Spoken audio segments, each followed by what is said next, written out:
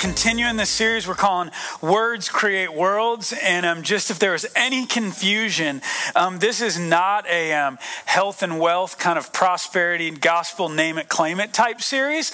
I had somebody ask me that. They said, so you're saying like, we just pray for a new car and we'll get one, right? And I was like, no, I don't think that's exactly what we mean. No, they didn't actually say that, but they were hinting at that it could sound like that. And I want to be really clear. That's not what we're getting at this morning.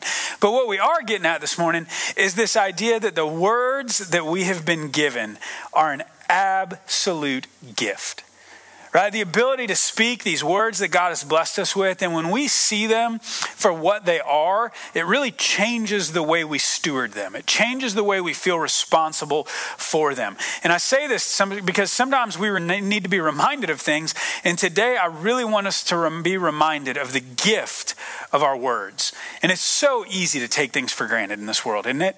Like for those of you that live here, we joke about this a lot. That like sometimes we say it's been a couple months since we've been to the beach, right? Because the traffic gets bad or whatever. And then there's like some of you are in here on vacation. You're like, what's wrong with these people, right? Like there's this sense of like, it's this huge, beautiful, wonderful gift right there. And then we just kind of like get used to it. And then it becomes normal really, really quickly. For some of us, the same thing happens with relationships, right? We have these wonderful relationships. We got family, we got friends, we got people around us, and we love them dearly, but we kind of start to take it for granted. And then when we lose somebody that's really close to us, we realize what a gift it is to have the people around us. And when we get that right, we're not as mad at them for making us late for church this morning, right? Like we're not as mad at them when they said something that we didn't love, or when they used the last bit of milk on the cereal and didn't ask you if you wanted to share it, right? Like those little things just don't become as big of things when we really understand the value and the gift that they are. The same thing happens with technology, right? Like yesterday, my wife was making some banana pudding because it's 4th of July, and that's what you do on the 4th of July, right? Even though she's vegan and doesn't even eat it. She's just like, I feel like we should do this. I don't know. And so she makes it for us every time. And so we're at the grocery store, and I didn't want to screw it up. And she had sent me with, this grocery list, and it had one thing on there I wasn't sure about what it was. And so I grabbed my phone, and I FaceTime her, and I'm like, is this like the right one, right? And so in that moment, you say, well, yeah, that's obvious. But we think about that like, that's like Jetsons type stuff, right? The fact that like I can just be in the grocery store, grab my phone, video my wife, and just say, hey, is this the right food? And she's like, yeah. And I swipe my credit card, and we have enough money. We just go home and we make these things, right? Like it's really just generations ago, just a few generations ago, how different of an experience that would have been, right? And we get blessed with all this technology, and we're just like, the Wi-Fi isn't strong enough, right? And like we don't care anymore of like the gift that it all is. Like we just see the tiny piece that we don't necessarily feel like is going the way that it should, and we get fixated on that, and it begins to dictate our words, right? Travel is another place where we begin to take things for granted. Quick raising of hands. We're going to do a couple raising hands today. Didn't realize it till the last service that we're going to do it like 3 times. But raise your hands if you've left the country before.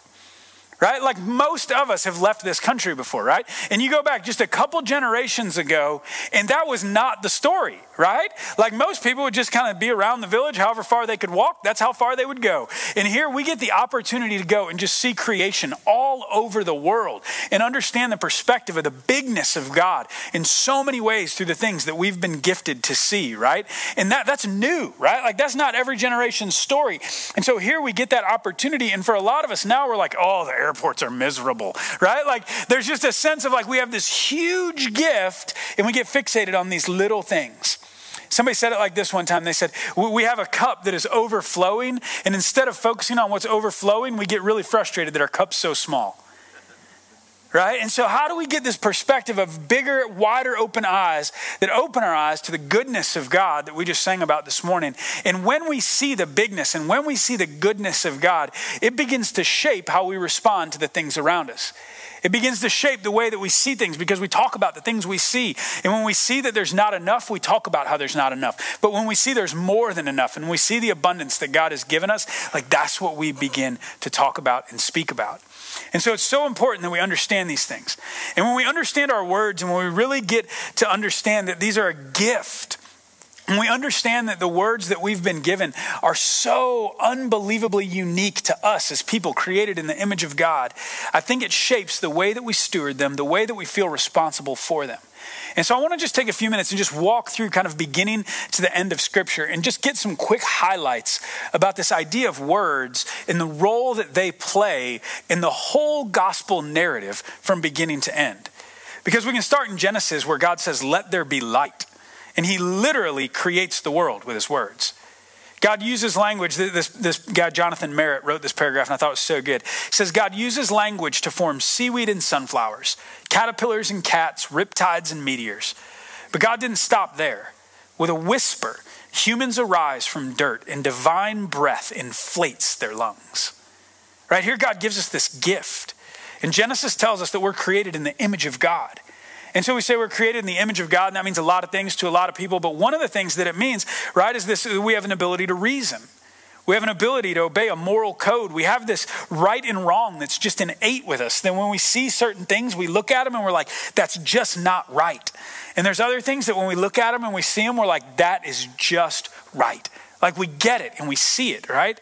But another thing that I think our image of God that is in us is this thing that God has gifted us with words. That he's given us words, and we're created in the image of a God who speaks.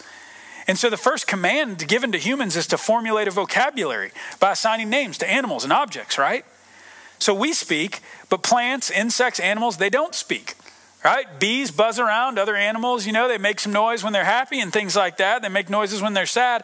But our words are really way beyond what we need to survive. They are not just functional. And we could talk for the next hour about this idea, but the idea that you look at ducks and they have webbed feet because it helps them get through the water, right? Birds, they need wings to fly. Frogs have tongues that help them catch bugs. But science has no real reason why we have words. It's not about survival, right? They're a gift. They're this unique thing that only we get. And our language is the greatest tool possessed by us, and no other species has ever had words like ours and never will. See, God could have made us stone creatures, could have made us tree creatures, sea creatures, winged creatures. You fill in the blanks, but instead we're really speech creatures. Words are God's gift to us, and when we understand this, speaking them does not become just like FaceTiming in the grocery store. Oh yeah, it's just what we do. But when we really pause and we really look at the gift that they are, speaking becomes a sacred act. But it doesn't always seem that way, right? Even though our words can encourage the discouraged, even though our words can educate the uneducated, even though our words can bring hope to the hopeless, too often we settle for criticizing, complaining, and gossip. See, in the Old Testament, God sends order down to his people through the Ten Commandments. And as these words are spoken, it's this ordering of society and what God's people were going to live like. And as we look at that, we see that there's a command about rest. There's a command about cheating on spouses. There's one command about stealing. There's one command about idols. But there's really two commands about words. Right? He says, don't slander your neighbor. Don't bear false witness against your neighbor. No lying, slandering around them. Then this other one about not taking God's name in vain. And so we see built into this idea is words matter. Words are a big deal. Words shape the culture, the relationships, the people around us when we speak them. And so as the scriptures unfold, we begin to see somebody like King David, who speaks these powerful words as he goes into battle with Goliath, right? But then after that, I think David had this unique understanding of the depth and power of words. And if you read through the Psalms in the middle of your Bible right there, right? 73 of the Psalms are David's words.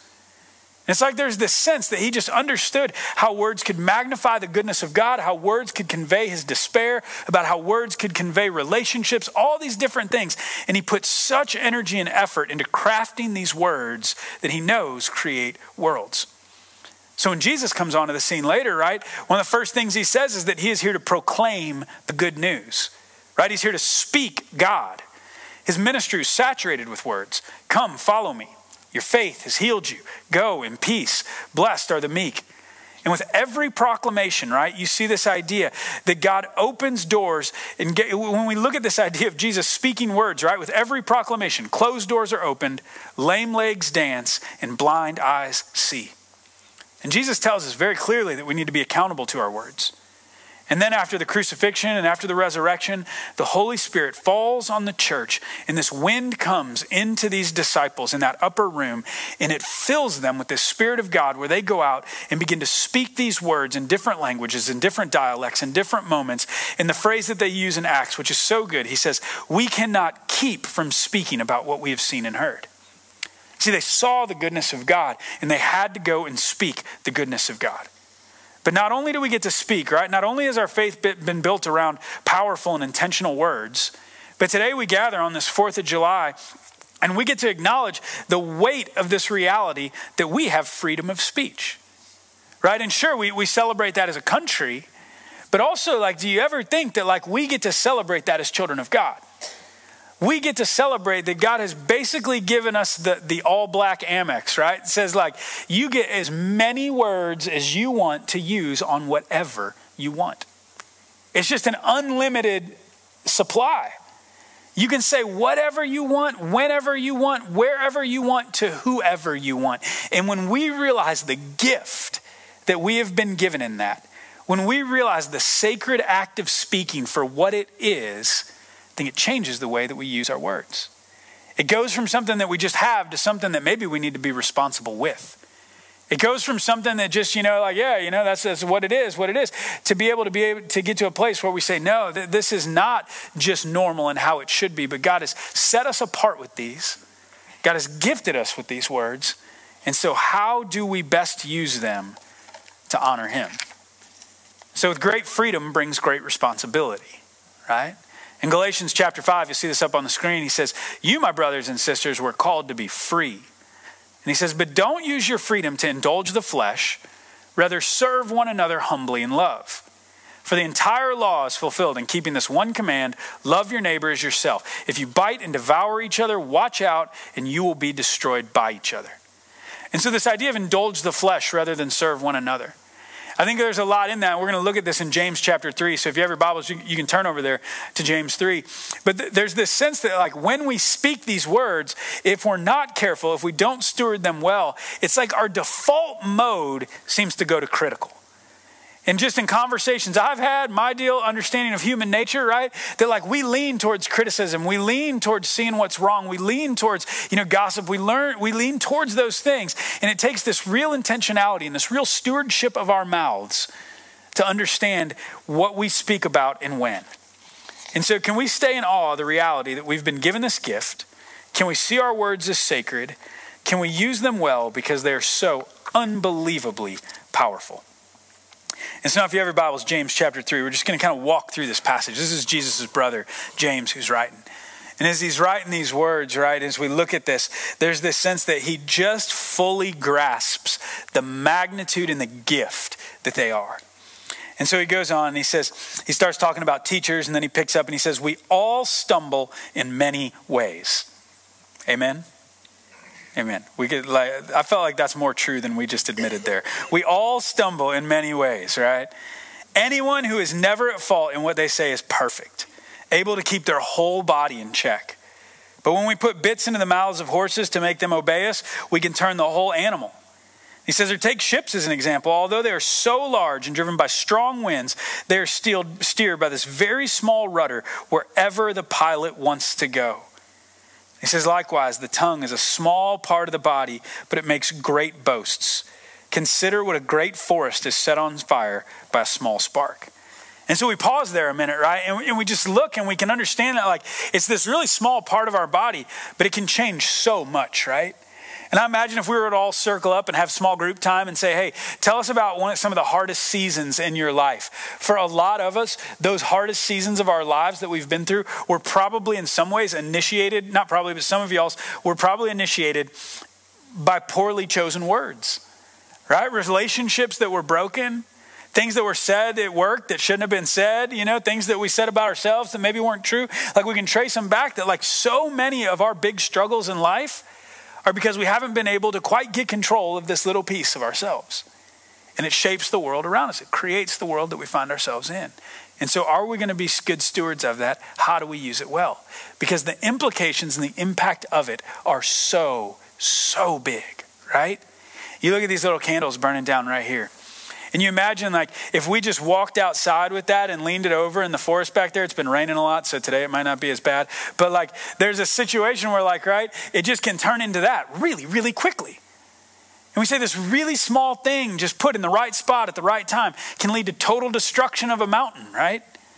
We say it can just move and it can ruin homes. It can ruin lives. It can get so out of control so quick and move from something that we can control and, like, blow out to something that we can align our whole community around trying to put out and cannot stop. Right? So our words are powerful, and he sees this. And he keeps on going. He says, the tongue is also a fire, a world of evil among the parts of the body. It corrupts the whole body, sets the whole course of one's life on fire, and is itself set on fire by hell. All kinds of sea creatures are being tamed, and yet we have not been able to tame this tongue by mankind. But no human being can tame the tongue. It is a restless evil full of deadly poison. You see, when we get it for what it is, we start to respect it a lot more. And we don't just get comfortable with it. We don't get used to it, but we say, God, how do we use this to best honor you? How do we realize that this is never going to just default to a place where I don't have to worry about it anymore? It's like this constant struggle. There's a few years ago that there was this event where a bunch of people had gathered and they had these tigers there, and it was kind of a show, and they were showing off and doing like stunts with the tigers. And one of the tigers went off script and ended up hurting somebody at the place. And so there was this newspaper headline. It says, "Tiger goes wild and hurts these people," and kind of lays out this whole story. And there's this comedian who brought this newspaper up, and he said, it says the tiger went wild and all those things. He said, no, the tiger didn't go wild. He said, the tiger went tiger. He's like, that's what tigers do, right? Like, that's how they operate. Like, that's what it is. That's what it does. And so when we say, oh gosh, I lost control of my mouth, it's like, no, that's what it does, right? And so it's like we always have to be aware that its default mode is not what we want it to be.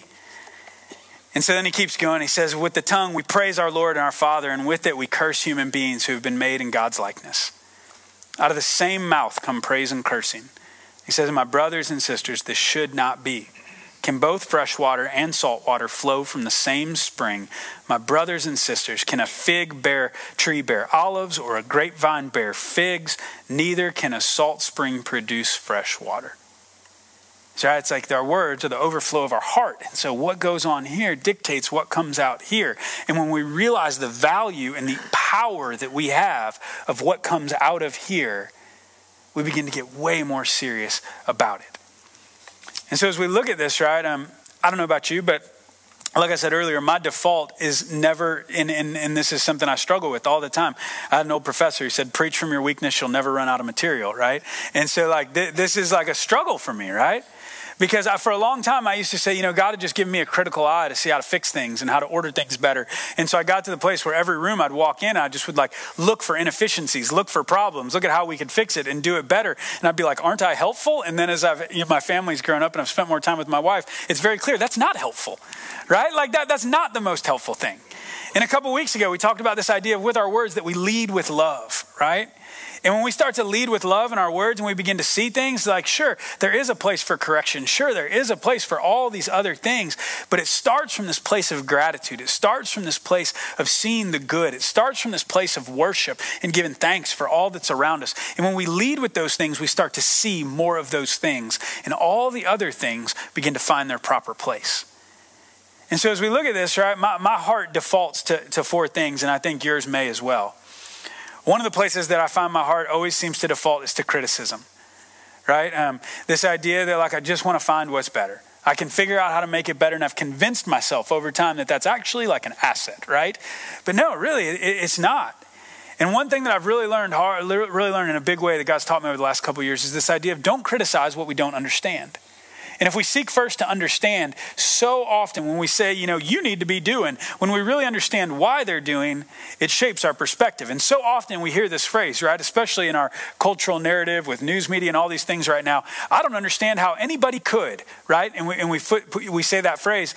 Well, what if we did seek to understand? Right? And if we did seek to understand, I think it would start to change our words and they would move from critical to a little bit more compassion. Another thing that I find myself defaulting to a lot is this idea of lying, right? Proverbs 12:22, it says, the Lord detests lying lips, but he delights in those who tell the truth. And so as we talk about that, right, it doesn't mean I just like walk around lying about everything, but there is this sense where it's so easy to just nudge the truth just a little bit to make ourselves look better, doesn't it? There's this sense that sure, we lie with our words, but also the image that we try to put out about who we are. There's this sense of like truthfulness permeating out of every sense of us, right? And so when we look at that, one of the disciplines that I have in my life is just a spiritual discipline that kind of helps keep me centered. Is we're obviously a part of a Methodist church, and there's a guy named John Wesley who started this movement of the Methodist church, right? And the Methodist church is actually kind of a joking term because people would joke about this Wesley guy because he had a method for everything. And so the word Methodist was really kind of like, oh, one of those crazy Methodists who has a plan for every single thing and how you do everything. And so structure was a really big deal to him. And so as he walked through this, he always had these 21 questions. You can just Google them if you're interested, but it's John Wesley's self-examination questions. In the first 3 questions, I have a hard time getting past because they're always diving into the way that we speak and the words that we share. And the first one he asks is, am I consciously or unconsciously creating the impression that I am better than I really am? In other words, am I a hypocrite? And we start to do that work in ourselves and say, no, am I really continually trying to say words that I twist a little bit to just make me sound better? Or is there really this sense of, no, these are the places where I'm struggling. I'm willing to admit that. I'm willing to not have to put up a front before you because I have my peace and security in who Jesus is, not in my accomplishments. Right? And it starts to change us. The second one is, am I honest in all my acts and words, or do I exaggerate? And then the third one is, do I confidently pass on to another what is told to me in confidence? So as we sit with those words, right, and as we wrestle with that, and we start to do this introspection, it really helps us to realize just how important it is and how easily just a small turn of the rudder can change course of the whole ship, and how important it is to pay good attention to them. Another one is gossip. Proverbs 17:4, wrongdoers eagerly listen to gossip, and liars pay close attention to slander. And so, quick show of hands, how many of you have been gossiped about? Raise your hand. Yeah? How many of you liked it? Okay, right? Really, it's like one of those things so obvious, right? Like we know that. But yet there's this thing where we always rationalize, well, this time's different. This time's okay. It's me, so it's different, right? And we want to make all those situations and circumstances. But again, just a small tweak of that rudder changes course of the whole ship. And so how do we keep control of this? And then number 4 that I kind of tend to default to a lot is complaining. In Philippians chapter 2, it says, do everything without grumbling, complaining, or arguing, so that you may become blameless and pure, children of God, without fault in a warped and crooked generation. I read somewhere the other week that said, we live in a culture of complaint. And at the root of that culture of complaint is this sense that we are owed something. And as I've started to wrestle with that, that's been something that God's really been starting to shape in my heart, and it dictates a lot of my words. Because when I feel like I'm owed lots of things, that changes the words that come out of my mouth. Because the condition of feeling like I'm owed a lot of things is a heart condition. Right? And what flows out of my mouth are the words based on the condition of my heart. You see, when I just feel like I'm owed perfect service everywhere I go because I paid a little money for it, right? Every meal that's 2 minutes late causes words to flow out of my heart of entitlement. Right? Sometimes folks say, well, I live here in Santa Rosa Beach, so I shouldn't have to deal with traffic, right? It's like an entitlement condition, right? That overflows in our heart with words. And you can start to fill in the blank of all the things that we find ourselves complaining about. But when we really start complaining, to do that kind of spiritual introspection work and say, God, what is it that I think I'm owed here that is so disrupting my spirit about this situation that my heart is getting offline of what you would have for me to do? And the words that are overflowing right now are not words of grace. They are not words of love. They are not words of mercy, but they are words of judgment. They're words of condemnation. They're words of expectations on others for whatever reason we decide that we can place on them. And so when we start complaining, I think it's a really good spiritual exercise to say, really, what is it that I feel like I'm owed here? And it starts to change our perspective. And it starts to change our words, which starts to change our world. And so as we look at this and all of these things, we're not owed anything. But yet we get the grace of God in our lives. We get the undeserved compassion, grace, and mercy from Jesus. And when we see that for what it is, it changes our heart. And when our heart is changed, it begins to change our words. And we begin to see the world differently. So there's this little story. We're going to take communion as we close this morning. There's this little story in Luke chapter 8, verse 43 to 48. And in this story, I'm just going to tell it to you. I'm not going to read it to you because I think there's a lot happening in this story. And I think it gives us a glimpse into who God is, who we are, what happens in communion, what we're owed, how it shapes our heart, how it shapes our responses. So in this story, you have this woman who's been bleeding for 12 years. And she has every reason to criticize. She has every reason to complain.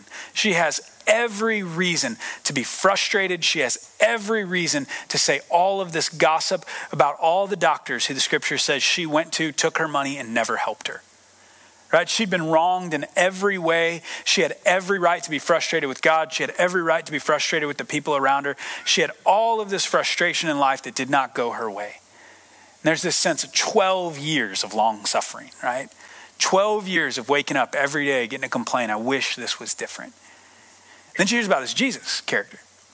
And Jesus is making this way through town, and she decides, okay, I'm going to go and I'm going to try to encounter him, and I want to get close to Jesus because maybe he can change this thing within me so that I can begin to live differently. And so she goes up to this crowd, and the way the scriptures paint the scene is that it's a pretty chaotic scene. You know, you almost imagine like some sort of celebrity getting off a tour bus, going into a concert or into a sporting event, and like the swarm of people that are like there right as they get off the bus, and everyone's like reaching for an autograph. Everybody's taking photos. Everybody's, you know, trying to get a good picture of them with the person, right? It's just kind of chaotic scene for a little bit. And so like put that image in this scene, and in the middle of that scene, Jesus stops. And he says, whoa, hold up. He says, somebody touched me. And the scripture says that, and it goes out of its way, if you read this in the passage in its context there, it goes out of its way to say that she reached out and she just touched this little tassel that was hanging off the back of Jesus' robe at the time. And he stops and he says, whoa, somebody touched me. And Peter, who's always like good for like a little sarcasm, if you read him right, he's like, yeah, someone touched you. Look around. Right? And he just like says it like almost just like that. He's like, yeah, somebody touched you. And Jesus is like, no, somebody touched me. And so then there's this whole interaction, and this woman speaks up, and Jesus encounters her, and they begin to talk, and he asks her, and he says, well, and as it ends, essentially Jesus says to her, he says, your faith has healed you. Go in peace. Okay, and that's like the ending words that get to create this woman's world after this encounter with Jesus. Your faith has healed you. Go in peace. And so for us, as we go to take communion this morning, what's so interesting about that story is she never touches Jesus. She touches the thing that Jesus touches. And in that moment, she experiences this transformation, and she begins to see all that she has is grace. Through faith, she touches out and reaches out and grabs hold of Christ. And he says, your faith has healed you. Go in peace. And now when we talk about theology around communion, what happens there, right? There's some people at one end of the spectrum, and they'll use a big fancy word called transubstantiation. Okay, and if you're in the Catholic Church before, been around that, you may recognize that word. And it's this idea that when we take these elements, they're like literally the body and blood of Christ. Like something happens in that moment, and like there is a transformation, and that's what we take into our bodies. And then you go to like the complete other end of the spectrum over here, right? And when you get to the other end of this spectrum, they would say like the opposite of transubstantiation. They'd say, we're eating a crusty old wafer that we bought on Amazon.com with some, juice in there, and like, we just remember and we give thanks this morning. And it's important and it matters and it's spiritual, but it's really just an act of remembrance, right? Like that's just really all it is. But for us in this Methodist world that we live in, this theology, this Wesleyan mindset, the phrase that we use around communion, I just love it so deeply. It says it's a holy mystery. Right? There's this sense that maybe it doesn't like actually become the body and blood, but it's more than just bread and juice, right? And it's like somehow my sacramental theology, I hate saying that because it makes me sound like I'm so smart, right? My sacramental theology professor, a guy named Bob Stamps, he told this story about this woman, right? And when he talks about it, he says what happens in that story is she reaches out and she touches the tassel and she touches the thing that God is touching. And it's like when we have this holy mystery of communion, it's like we take these elements in, it's like we're touching the thing that God has blessed. We're touching the thing, it's like we meet God in this moment, in this extremely unique way. And as we take these elements this morning, right, like it's powerful. As some people come up to me after the first service and said, hey, I was in tears taking communion this morning because I hadn't been able to do it in the last year.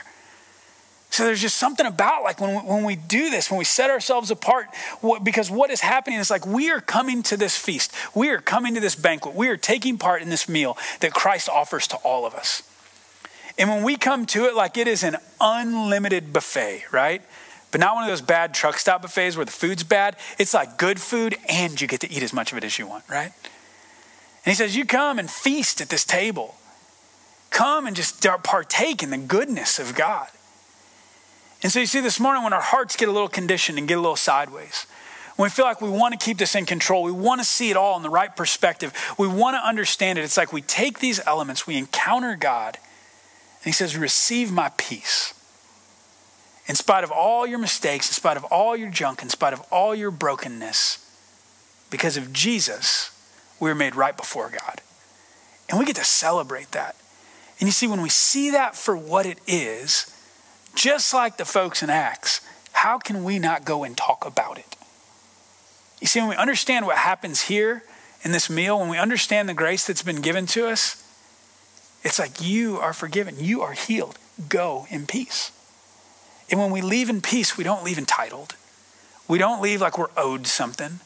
We don't leave in this place of I'm better than everybody else and playing this game. We leave from this place all partaking together at this heavenly feast that's set before us by our Heavenly Father. And we get to feast at that banquet as God's people receiving the grace that is so freely given to us. And we go and live in that reality. You see, when we see that for what it is, it changes our heart. And when our hearts are changed, our words change. And when we see the goodness of God, we can't help but speak it.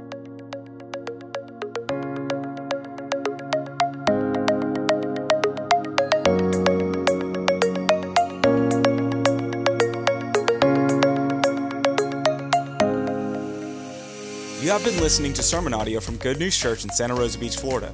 We have Sunday services at 8:15, 9:30, and 11. If you're interested in finding more information on our church or ways to get further involved, visit goodnewschurch.life. Thank you for listening. We hope to see you soon.